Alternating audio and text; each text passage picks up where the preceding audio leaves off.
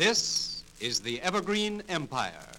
Green grow the forests and fair flow the streams. The gentle deer grazes, the wild blossom gleams. From ocean wave raging to mountain serene, all nature's proclaiming our land's evergreen. Welcome to Columbia Conversations. I'm Felix Bunnell, editor of Columbia Magazine for the Washington State Historical Society. On this episode, we speak with Maggie Weatherby, who recently joined the staff of the Washington State Historical Society. Every time I was working in the collection, I was validating that stories like my family's exist, and they are important and they matter, and we need to make sure that they're preserved. I spoke with Maggie Weatherby by phone from where she's sheltering in place with family in eastern Washington. Maggie Weatherby, thanks for joining us for this episode of Columbia Conversations. You're new to the staff there at the Washington State Historical Society. I understand you're the head of collections. You've just been on the job for how long at this point? I have been on the job for a little more than a month. My first day actually was the day we got the news that we had to start working from home. So my first task was assigning telecommuting assignments to everyone who reports to me. So I have technically been on site at the museum for one day, and I've been telecommuting for the rest of the time. Wow, what a strange way to start any new job, and especially a job related to history and collecting for the future. And there's so much I want to talk to you about, but I want to give you a chance to first tell us what you did before you came to the Washington State Historical Society, what other museums or where you worked or that sort of thing. So what were you doing most recently in terms of the museum or history field? Great. I have been working in museums the last 15 years. My most recent post was actually coming in to help Fort Nisqually Living History Museum get ready for their initial accreditation. I worked to get their collection ready for that process. I was there very part-time on my schedule, and it was a wonderful experience. I can't recommend Fort Nisqually highly enough. We were successful in gaining our initial accreditation, and my tenure then ended because I was just there to help. Previously, I was the collections manager at the Japanese American National Museum in downtown Los Angeles in Little Tokyo, and I was in charge of all of the artifacts, the historic building, you name it. It's very similar to the role that I have just taken with the Washington State Historical Society. So I was there for 4 years and very happy in that position, but was ready to come back to Washington. I lived in the Los Angeles, Southern California area for 15 years before I came back to Washington. And Maggie Weatherby has a long family history in the Evergreen State. I'm a fifth-generation Washingtonian, and it's lovely to be back in my home state, really making sure that our history, where my roots are, is being preserved. And most of your listeners are probably wondering why I worked at the Japanese American National Museum, and it's part of my family story. My family came to Washington in any way possible. We came across the covered wagons. We went by steamship around the Horn. Uh, every single aspect of how you could get to the state, my family did. Every side came early, and we're really fortunate because we have a really large collection of materials that they brought with them and writings that they did not only during their travels but as they settled here in Washington. And so I've sort of grown up with this amazing resource and was very interested in museums early on. I was really, it's actually kind of funny to me now, but my sixth grade class went on a field trip. We went to go watch some scientists dig up some Clovis points in East Wenatchee.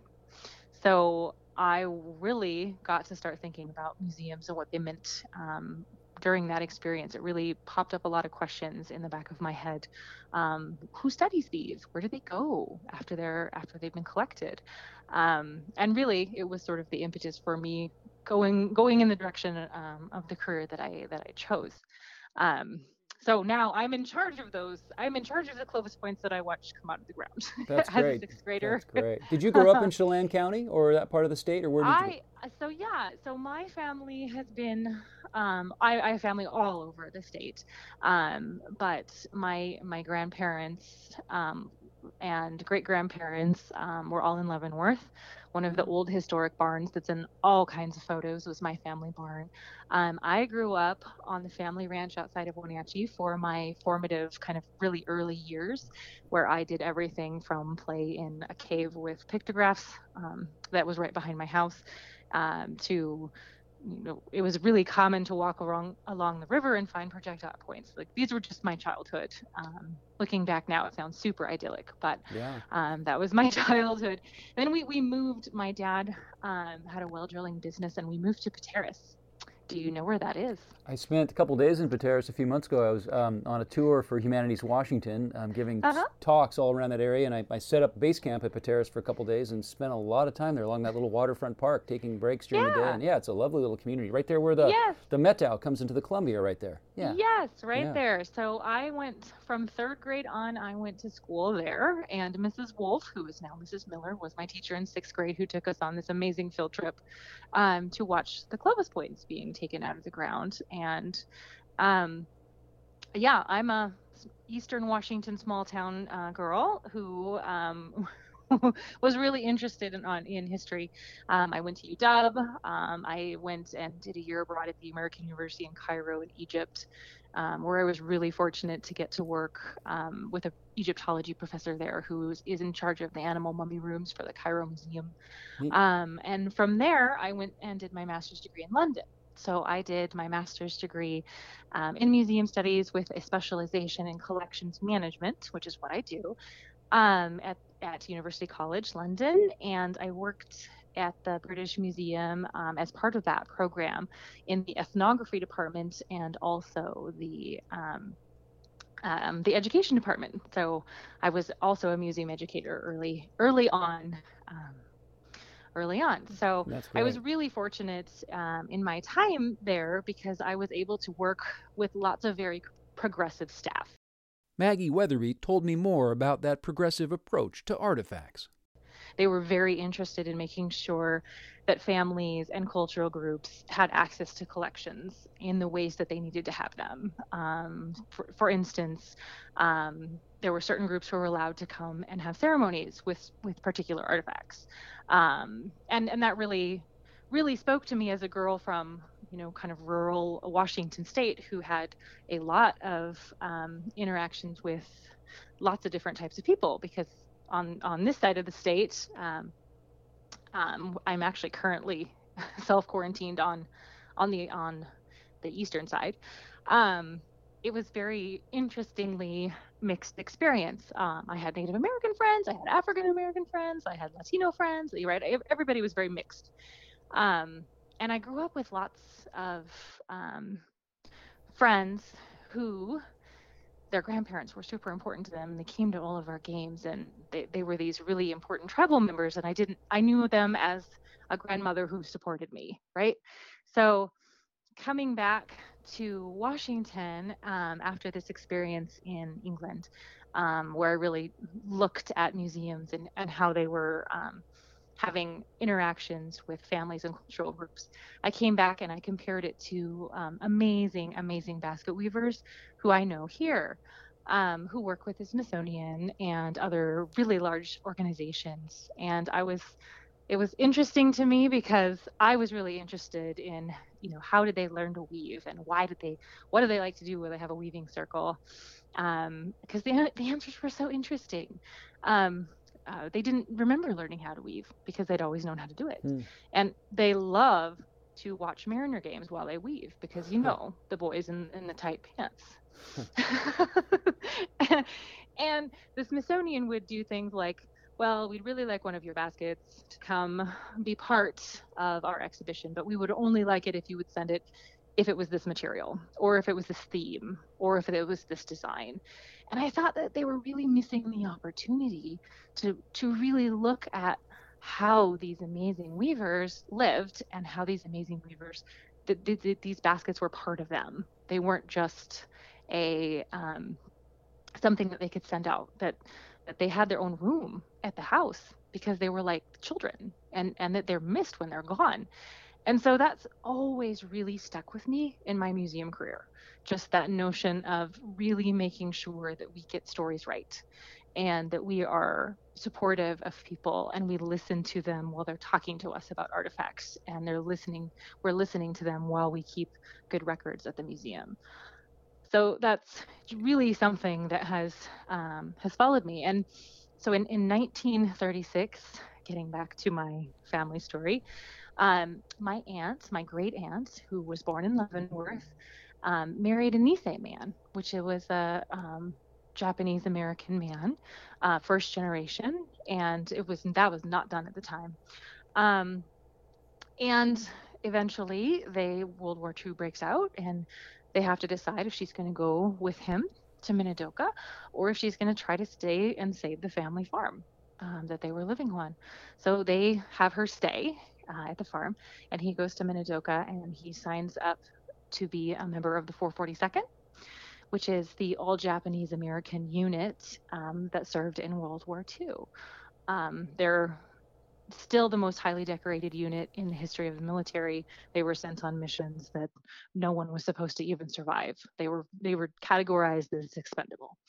And so for me, working at the Japanese American National Museum not only combined I really want to get families and cultural groups into the collection about themselves, but it also really touched me in the sense that every time I was working in the collection, I was validating that stories like my family's exist, and they are important and they matter, and we need to make sure that they're preserved. So I'm really excited to be joining the staff here at the Washington State Historical Society, because I'm deeply rooted as a Washingtonian, but not only that, I bring lots of experience from lots of other places, and I'm happy to really come in and help in any way I can, share our stories, and really make sure they're preserved well for the future. It's really, really, really what makes me excited about going to work every day, even though I'm doing it telecommuting right now. Yeah, and homeschooling my children and all of that. And that's kind of, that's the commonality I've found in the museum people that I've sort of liked the most, that I've had the most fun working with. There's got to be, there has to be, but there's often this personal connection where it's more than just taking care of, some artifacts on a shelf and making sure that the database reflects the right ownership and provenance and all that sort of thing. There's this other fire or passion to want to save these stories, and not just save them and keep them locked away in a cabinet or a room somewhere, but actually share them as well. And it feels to me, I was deputy director at MOHI in Seattle for about 7 years, and it seems to me just in that, and that's almost 20 years ago now, there's been this continued evolution of museums, and because of technology and because of being able for museums to actually share their own stories and tell their own stories without some intermediary, whether it's a newspaper or a television station or whatever, there's so much potential now, and so much realization of potential to tell the kinds of stories that you've shared about yourself and about the other things that are hidden within the artifacts and within the photographs and the documents that are in the collection of the State Historical Society. And that sincere belief that everybody's story is valid and is useful and worth exploring is really great. And I remember when I was a little kid, museums were much simpler. Like 45 years ago, you'd go and they'd show you one of those old flat irons, and they'd talk about people, grandpa ironing people ironing their clothes, and the discussions have become so much more complex, and the appreciation for the complex relationships, like what you described with your family. That's great. You seem like it's a really good fit. One thing I wanted to ask you about, which you mentioned when you were first talking about being at Fort Nisqually, is this accreditation process. And I would guess that outside the museum world, very few people know what that is. And we went through it when I was at MOHI. We went through reaccreditation, 15, 20 years ago. But what's the short version of what accreditation is for a place like Fort Nisqually, and why it's important, and sort of why museums or institutions take the time to go through it? That's a great question. And the American Alliance of Museums is the largest governing body for museums in the United States. And being an accredited museum with them means that you meet certain guidelines, and you are very professional in your standards, and everything is in good order. And it's really helpful for getting things like grants and funding, but also just So you can attract better staff if you have accreditation. So it runs the gamut of value to the institution to go through this process. It's actually something I've done a lot in my career. And so it was very important for Fort Nisqually, who'd been working on this process for a really long time. I was just helping like be a closer for the project for them. It's something they'd worked on for a really long time. And so for me to come in and just highlight things that we needed to change maybe or look at a different way before we go through the process, that was what I was able to do. And I have to say it was really fun because I got to just work on collections. And we made changes, and they went through the process very well and came out with accreditation, which was a very big deal because it's a first time thing for them, which means that they'd never been accredited before. Yeah. And then reaccreditation is every 10 years. You have to prove that you're still a professional institution. And that seemed to me that we had to show that we were taking care of our artifacts properly, we were recognizing donors properly, all the I's were dotted and all the T's were crossed. Yes, it's a very thorough process. Yeah. Every department is very looked at and scrutinized and made sure. And this is something that the State Historical Society has just done itself. So it's something that a lot of institutions work toward and are working through.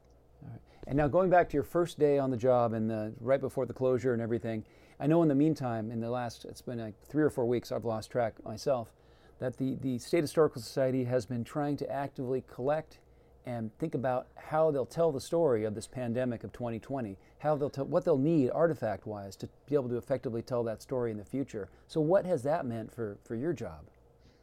Yes, that's a great question. Thanks for asking. We were really looking internally at what we thought we needed to be actively collecting to try and help document this global pandemic.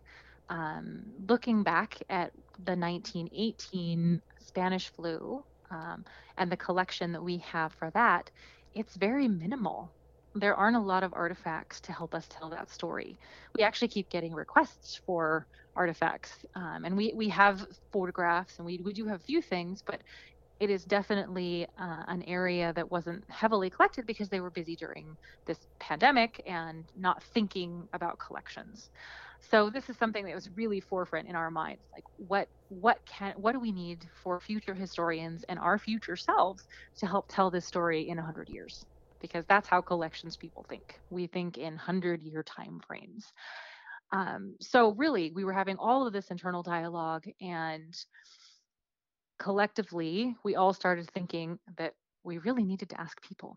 We needed to ask people other than ourselves who are living through this global experience together, what types of things are important right now. And especially, we talked so much about stories just a bit ago, about how museums always are interested in the stories of what are happening around. And for us, it's stories of Washington State.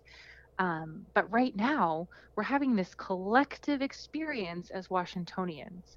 And we really need to ask people their stories. We really need to ask them to share what's important to them right now, or a meme they think that they can relate to, or pictures of their kids playing in the street at night because there are no people then, so they're not being in contact with anyone. We really need to have people have a way to share with us. So we left it very open and very broad on purpose to make sure that everyone who feels like they would like to participate can. There's no story or photo or whatever you would like to submit that is too small or too large for us to look at and to consider. And we've been really fortunate. We're getting really wonderful submissions. I was really motivated because I saw, like many moms, I am a mom. I have a group of Facebook moms that we all kind of talk amongst ourselves, share ideas, bounce things off of. And one of them is a nurse, and her daughter is 8, and she wrote a letter to her mom. And the letter was really wonderfully written. My mom is a nurse. My mom goes to work. My mom puts on her PPE. my mom keeps safe. My mom's a hero.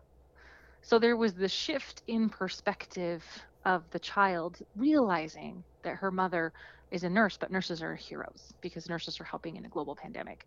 And when I saw that, I was just like, I need that. I I need to be able to figure out how to save that for scholars in 100 years because that's an important perspective, and it really helped to motivate me say 100%. Let's open this up to the public. Let's ask for what they're thinking. Let's ask for what they're feeling, and in whatever way that they would like us to have the information. And it's that we're having this collective experience together that is important to document, because you never know what the important pieces that we take away from this are going to be in 100 years. So the more we collect, the more stories we have, the more likelihood that we have those really important key pieces to preserve for perpetuity. So are you actually collecting hard copies of things now, or is it all digital at this point? Right now, we're actually collecting both, although we are not currently on site at the museum or the research center. So, what people are doing is if they'd like to donate something that is a physical artifact, they are emailing us about it and talking to us about what it is, and they're setting it aside, and we will get it from them after we're all sort of allowed back into the museum spaces. And we've received really amazing submissions of actual artifacts. The second thing we were offered was someone's essential worker letter, which is amazing, because that's a really key piece of history that I had to carry this letter with me to go to work because I'm an essential worker. And if I was stopped by the authorities, I could prove that I was allowed to be out and about. Um, And there may not be a good answer for this question, but I've been thinking about this because, it seems like the experience around the United States and I guess other parts of the world as well, it's fairly similar. I mean, people are staying in their homes and working from home when they can or venturing out to get groceries or for the essential jobs they might be part of. Their kids are adapting. Um, are there artifacts or have you seen anything that's come in where you've said, okay, this artifact could only be collected in the Evergreen State? This says pandemic 2020, but it also says only in Washington. oh yeah, we. My favorite example of that is really early on in the collecting process. We were offered a mask that was made by a lady named Debbie who lives in the Tri Cities. She made a mask out of a green Seahawks can cozy. It's amazing.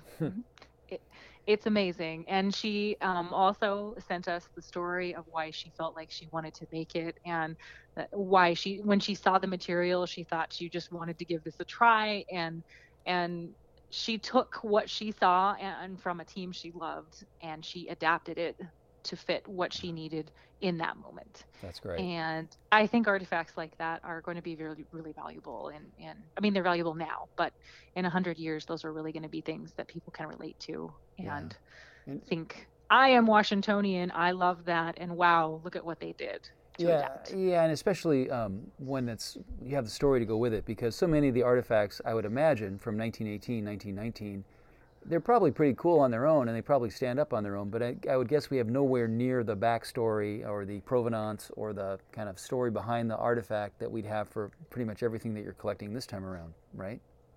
That is very true. And I think the one thing that's important for people to know who want to participate in the project is if it's a conversation we want to have with you. We're happy to take your submissions, but we want to know more about you and what you're going through and what you're dealing with and what the story behind what you would like to give us is, because it is such a key piece, and especially right now. And people are being very thoughtful with with what they're submitting. We have had a 9-year-old boy named Gabriel who asked his mom if kids in the future would need to know what he was going through because he's keeping a journal and he thinks it might be important for them to know. So he would like to give us his COVID-19 journal. And that's amazing. That's a wonderful way that we can help preserve that story of his childhood experience. Very nice. Well, Maggie Weatherby, number one, congratulations on joining the staff there at the State Historical Society, and welcome aboard. It's great to have you. And thanks for taking the time to tell us about what you've been up to and your new job there at home and balancing everything the way so many people are trying to do in this very strange and unprecedented time. But thanks for being on this episode of Columbia Conversations. Thank you for having me. I look forward to many more conversations. Thank you to Maggie Weatherby for speaking with me for this episode of Columbia Conversations from the Washington State Historical Society. If you have items you'd like to donate to the Washington State Historical Society's Pandemic Collection, search the web for Washington History Pandemic Collection. For more information about Columbia Magazine or to subscribe, please visit washingtonhistory.org. I'm Felix Bunnell.